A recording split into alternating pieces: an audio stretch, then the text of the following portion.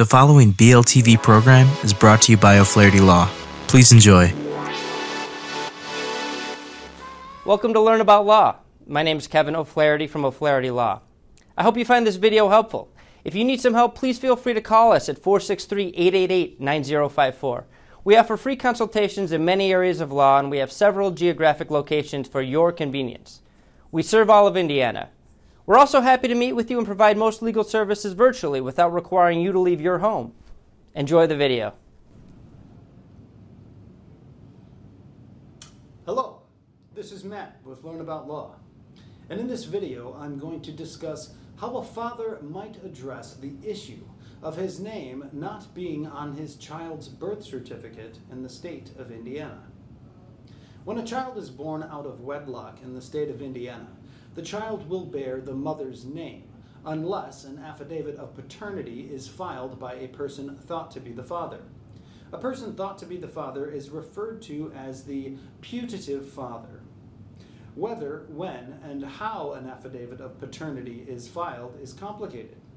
If possible, the paternity affidavit should be executed at the hospital or other place where the child was born, where officials are required to explain what an affidavit of paternity is to the signers, what its terms mean, and to accept it for recording along with the child's birth certificate. If the birth certificate and/or paternity affidavit is filed later, they must be filed within 5 days of the child's birth, but no later than 12 months after the child's birth with the local Indiana Health Department. After 12 months of the child's birth, filing an affidavit of paternity becomes more complicated. It must be filed with the Indiana State Health Department and accompanied with proof that the putative father is in fact the child's father. For example, positive DNA test, or proof that the child was raised by the putative father. Aside from an affidavit of paternity, a father can file an action for paternity in the state of Indiana to have himself legally declared the father of a child by a court of law.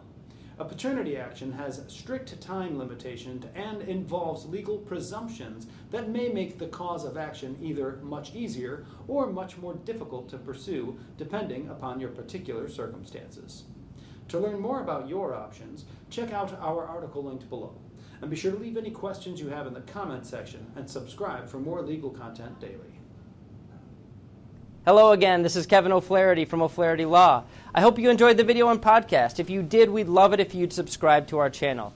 If you need legal help in this or any other area of law, please do not hesitate to reach out to schedule a consultation. Most consultations are free and can be conducted remotely if you'd like. Please email us, book online, or call us at 463-888-9054. We have many locations for your convenience, and we serve all of Indiana. Thanks again for watching.